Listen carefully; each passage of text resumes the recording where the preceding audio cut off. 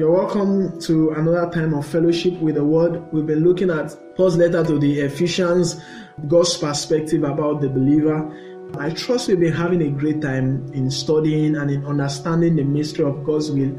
I would like to read a scripture for us today before we begin.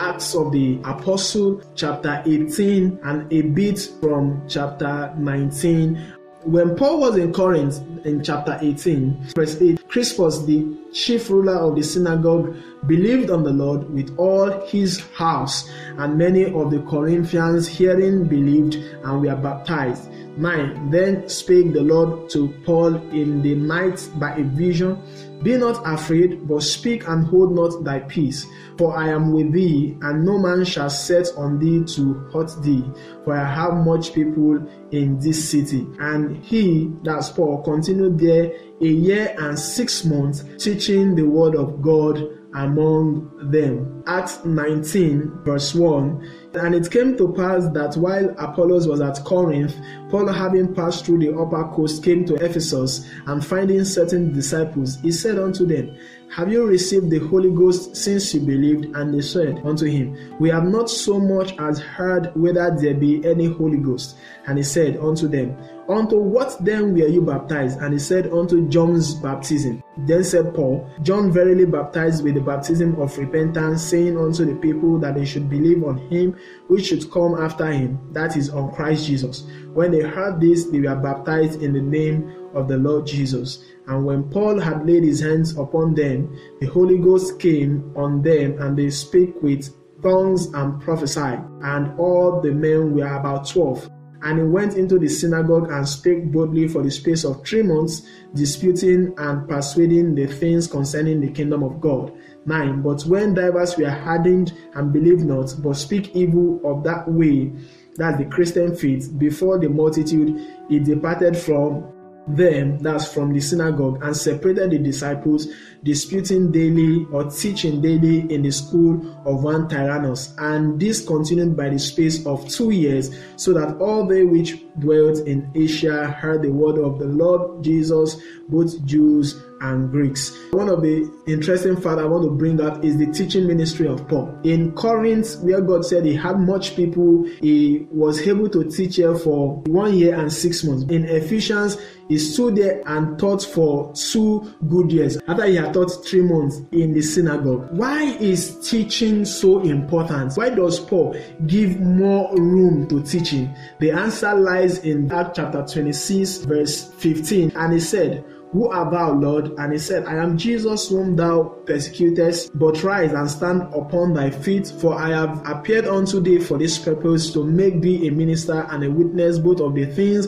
which thou hast seen, and of those things in the which I will appear unto thee, delivering thee from the people and from the Gentiles, unto whom now I send thee, to open their eyes and to turn them from darkness to light, and from the power of Satan unto God, that they may receive forgiveness of sins and inheritance among them which are sanctified by faith that is in me. How was Paul opening the eyes of the Gentiles? By teaching. You will have to know that teaching is important. If you even look at the book of Acts 19 closely, you see that the Bible said he disputed with them daily. He taught them daily for 2 good years. So he was teaching in Ephesians every day for 2 good years.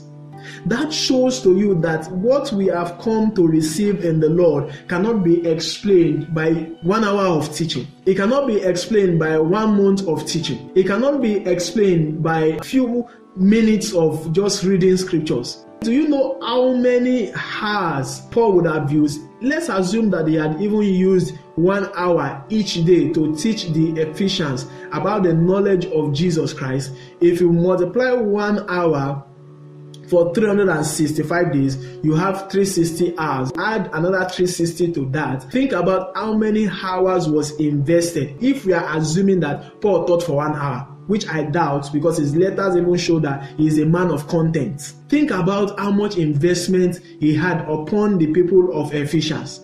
And after he had taught them so much, he had the guts to even write an epistle to them. Paul had so much to say to these people. That's why he wrote a letter to them. You ask yourself, so what was Paul teaching them for 2 good years? There are some of the things that I am now unveiling to you. Because I'm sure Paul would have taught them these things extensively. So what you read in the letter is a summary. How do I know it's a summary? Look at Ephesians chapter 3. For this cause, I, Paul, the prisoner of Jesus Christ, for you Gentiles, if you've heard of the dispensation of the grace of God, which is given me to you word, how that by revelation he made known unto me the mystery. Look at what is written in brackets. He said, as I wrote afore. Afore there is to say, as I wrote before, in few words, whereby when you read, you may understand my knowledge in the mystery of Christ. Close bracket. So what you read in chapter 1, what you read in chapter 2 is just Paul writing to the Ephesians in few words. So they were summary. This was not an extensive teaching. This was just a summary of what the Holy Ghost has put in the heart of Paul. And I'm sure Paul would have taught this extensively so that the believers can now have an understanding. And that is why the churches like Ephesians and Corinthians, where Paul have stayed back for years to work, the Bible said they come short in no gifts. Jesus, as he was speaking to the church of Ephesus, he also told them that they've labored, that they have tested those that are not apostles and find them to be liars based on the strength of the work that one man, which is Paul, have done in that church. That you sing a song or that you listen to a message for 30 minutes or 20 or 1 hour is not enough to come to the knowledge of what we are saying. We've been studying the book of Ephesians from chapter 1 of verse 1, and we've not even been able to exhaust this yet. So that when you read, you can now have a rich understanding of where God is coming from. And that is why I fought this new generation of believers that they are claiming that you don't need to read the Old Testament. If you don't need to read the Old Testament, you don't understand context. How do you know that the scriptures are fulfilled if you don't read the Old Testament?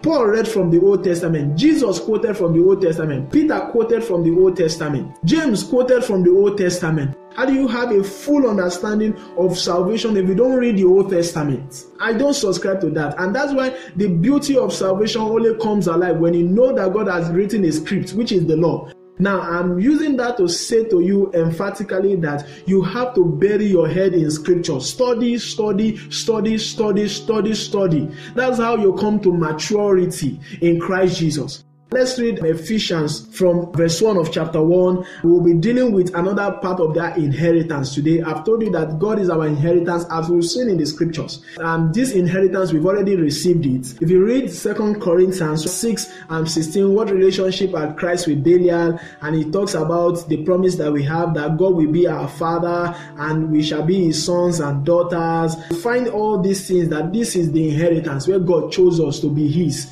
and we can call God ours as well.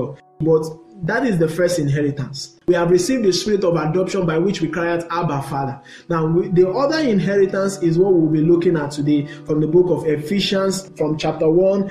Paul, an apostle of Jesus Christ, by the will of God, to the saints which are at Ephesus, and to the faithful in Christ Jesus, grace be unto you, and peace from God our Father and from the Lord Jesus Christ. Blessed be God and Father of our Lord Jesus Christ, who hath blessed us with all spiritual blessings in heavenly places in Christ, according as he has chosen us in him before the foundation of the world, that we should be holy and without blame before him in love, having predestinated us unto the adoption of children by Jesus Christ to himself, according to the good pleasure of his will, to the praise of the glory of his grace, wherein he had made us accepted in the beloved, in whom we have redemption through his blood, the forgiveness of sins, according to the riches of his grace, wherein he had abounded toward us in all wisdom and prudence, having made known unto us the mystery of his will, according to his good pleasure which he had purposed in himself, that in the dispensation of the fullness of times he might gather together in one all things in Christ, both which are in heaven and which are on earth, even in him, in whom also we have obtained an inheritance, being predestinated according to the purpose of him who worketh all things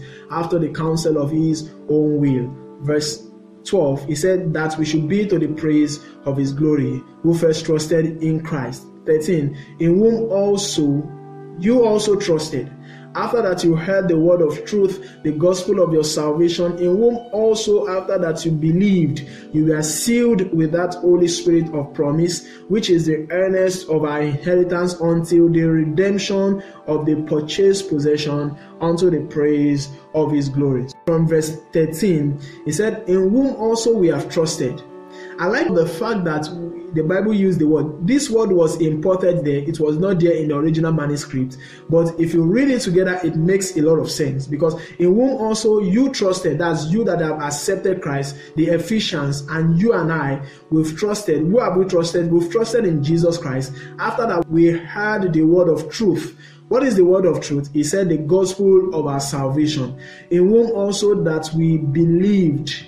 I like the word trusted and believed. You see, when we trusted in the saving ability of Jesus, that Jesus can save us, that we believed in his saving work. Now, when we believed in his saving work, we were saved. And when we were saved, we were sealed with that Holy Spirit of promise. For you to understand what Paul was saying here, I want to go back to the Old Testament to show you that in Genesis 17, I'll read a covenant that God had with Abraham for you. Genesis 17:9. And God said unto Abraham, thou shalt keep my covenant, therefore, thou and thy seed after thee in their generations. This is my covenant which you shall keep between me and you, and thy seed and after thee. Every man child among you shall be circumcised, and you shall circumcise the flesh of your foreskin, and it shall be a token of the covenant between me and you. And he that is 8 days old shall be circumcised among you, every man child in your generations.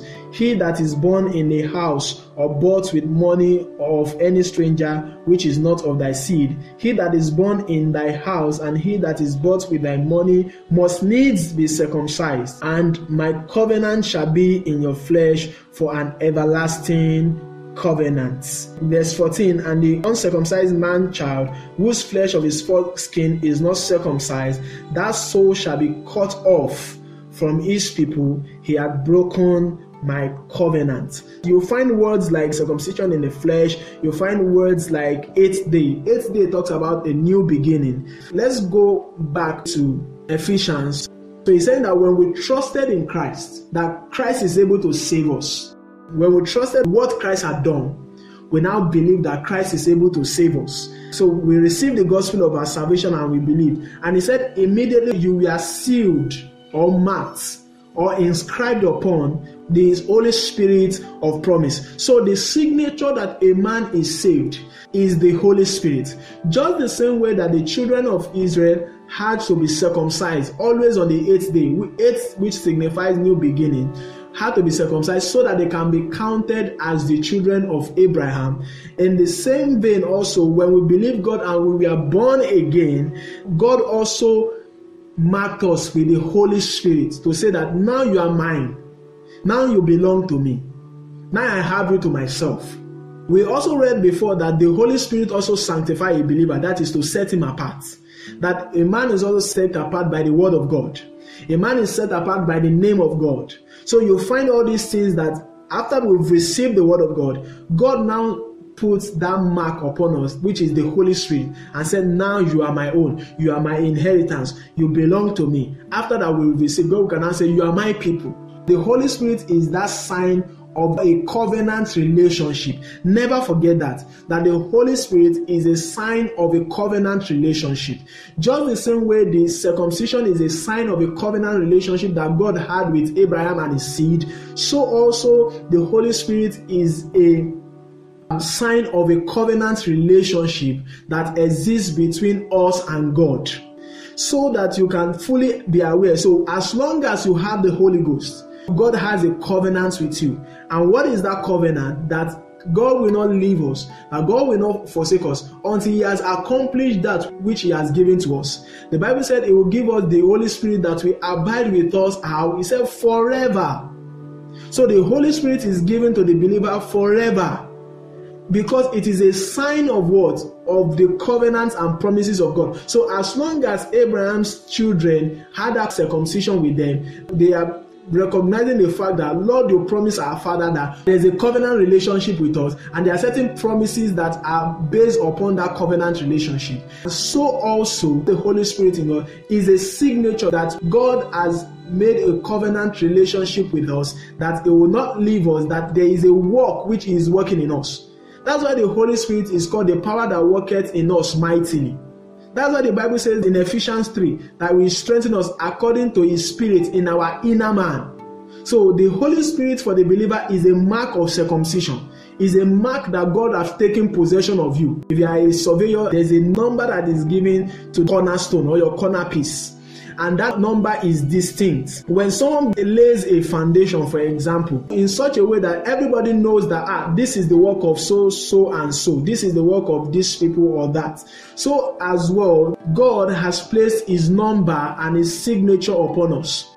His signature is the Holy Spirit, to say that he have us to himself. And when you now read this, he said he have given us the Holy Spirit of promise. If you look at Philippians chapter 3 from verse 1, you will find it says, finally, my brethren, rejoice in the Lord. To write the same things to you, to me indeed is not grievous, but for you it is safe.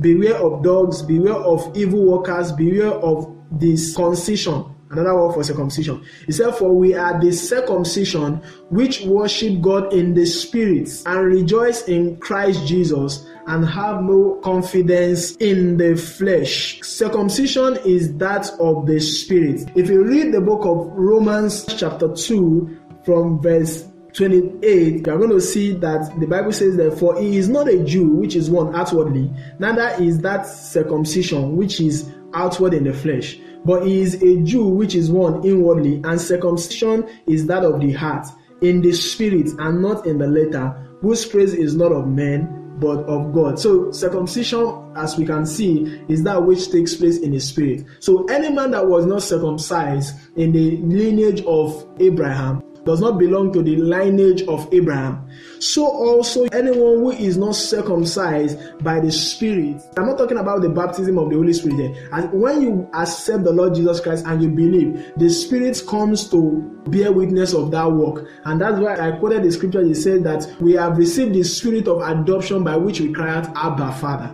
So because we know that we are now sons of God, the Spirit now bear witness with our spirit that we are the children of God. So I'm not talking about baptism here. I'm talking about the believing experience and the Holy Ghost coming into your heart. When you believe, you receive the Holy Spirit to say you are now part of God's family. If you look at the scripture in Romans chapter 8 verse 4, it said that the righteousness of the law might be fulfilled in us who walk not after the flesh but after the Spirit. For they that are after the flesh do mind the things of the flesh, but they that are after the Spirit the things of the Spirit. For to be carnally minded is death, but to be spiritually minded is life and peace.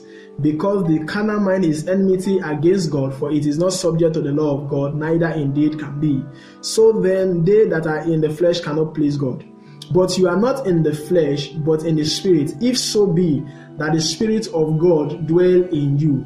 Now, if any man have not the Spirit of Christ, he is none of his. And if Christ be in you, the body is dead because of sin, for the Spirit is life because of righteousness. So you see, if we go down in bits to verse 15, you see, for ye have not received the spirit of bondage again to fear, but you've received the spirit of adoption, whereby we cry, Abba, Father. 16, the Spirit itself bear witness with our spirit that we are the children of God. And if children, then heirs of God, and joint heirs with Christ, if so be that we suffer with him, that we may also be glorified. Anybody that does not have the Holy Spirit of God does not belong to God. Cannot say that he is an inheritance of God, or see God as his own inheritance. This is an inheritance that is meant for sons. This is a family inheritance. Just like in those days, the inheritance was transferred within the family. So this is an inheritance that we've had in Christ. Now, if you now go back to Ephesians chapter 1 again to look at what we are looking at, he said we receive the Holy Spirit of promise. The Holy Spirit is the earnest of our inheritance until the redemption of the purchased possession, unto the praise of his glory. So which means that the Holy Spirit is a down payment of something that we are still to receive. Though that inheritance has been purchased, but we've not received it yet. But the Holy Spirit is a down payment of it. Now, this talk about an inheritance which we will receive. It talks about this inheritance in a futuristic sense. If you look at verse 11, you see here that one, it talks about we have obtained an inheritance. But if you look at verse 14, it said there is a down payment for an inheritance that has already been purchased. So showing that there is one that we have presently, which is, like I said to you, is our relationship with God, that we can call God our own and God can call us his own, that we can say God is our Father and God can call us children. And he said that the Holy Spirit has to be given as a down payment of this inheritance. So this inheritance has been purchased, but we've not received it. If I'm going to, for example, buy a TV, I walk to a store and I say I want to buy a TV, and I give them, maybe the TV is worth 70,000 naira, but all the cash I have with me is 30,000. I will put that down and say, take, this is a down payment. I'm going to the ATM point, I'm going to withdraw and come back and balance you. Maybe when I'm coming back from work, I'll be able to balance you that money. That 30,000 I've given to you is a down payment, an assurance, a guarantee that I will come back to balance you the remaining. In other words, it's a down payment for you to know that I am serious about that matter, that I have the intention to come and redeem the TV from your hand when I pay the remaining 40,000 naira. So the person that owes that money knows that I cannot run away, and definitely I'm going to come back because I've given something of value to you. Now, in the same vein, the Holy Spirit is like that down payment that you give them. So God gives us a down payment to say, have this for now. This is a foretaste of what I'm going to do. This is a foretaste of an inheritance that is to come. So the Holy Spirit is the earnest of our inheritance. So there is an inheritance which we've not received. Although it has been purchased by Jesus Christ, yet we have not received it. But the Holy Spirit is always in our heart, confirming to us that if God has given us the Holy Spirit, how shall He not give us other good things? So it is the down payment. I'm shocked at the way that believers thought that they've received everything from God, that we already have everything from God. The desire not to look forward to the words to come. The desire to be comfortable with this word. Not to see a need to look forward to the hope that is ahead of us. Many believers does not know that there are many hope that is ahead of us. There are many things attached to our hope and our calling in Christ Jesus. And one of those essential things is this hope that the Bible is talking here, that is saying that the inheritance that has been purchased, but which we've not received yet. I will begin the next episode on this basis, having this understanding that there is an inheritance that Jesus Christ has purchased for us, but which we have not received. But the Holy Spirit is bearing witness in our hearts that someday we will receive this inheritance. Why have we not received the inheritance? It has to do with the fullness of time. We are going to see that in the scripture that we'll be flipping through in the next episode to discuss that. So thank you for listening. I hope you are also doing personal study along this line to also come to the knowledge of truth, and may the Lord bless you. My name is Paul Aremoluwa. Do have a great day.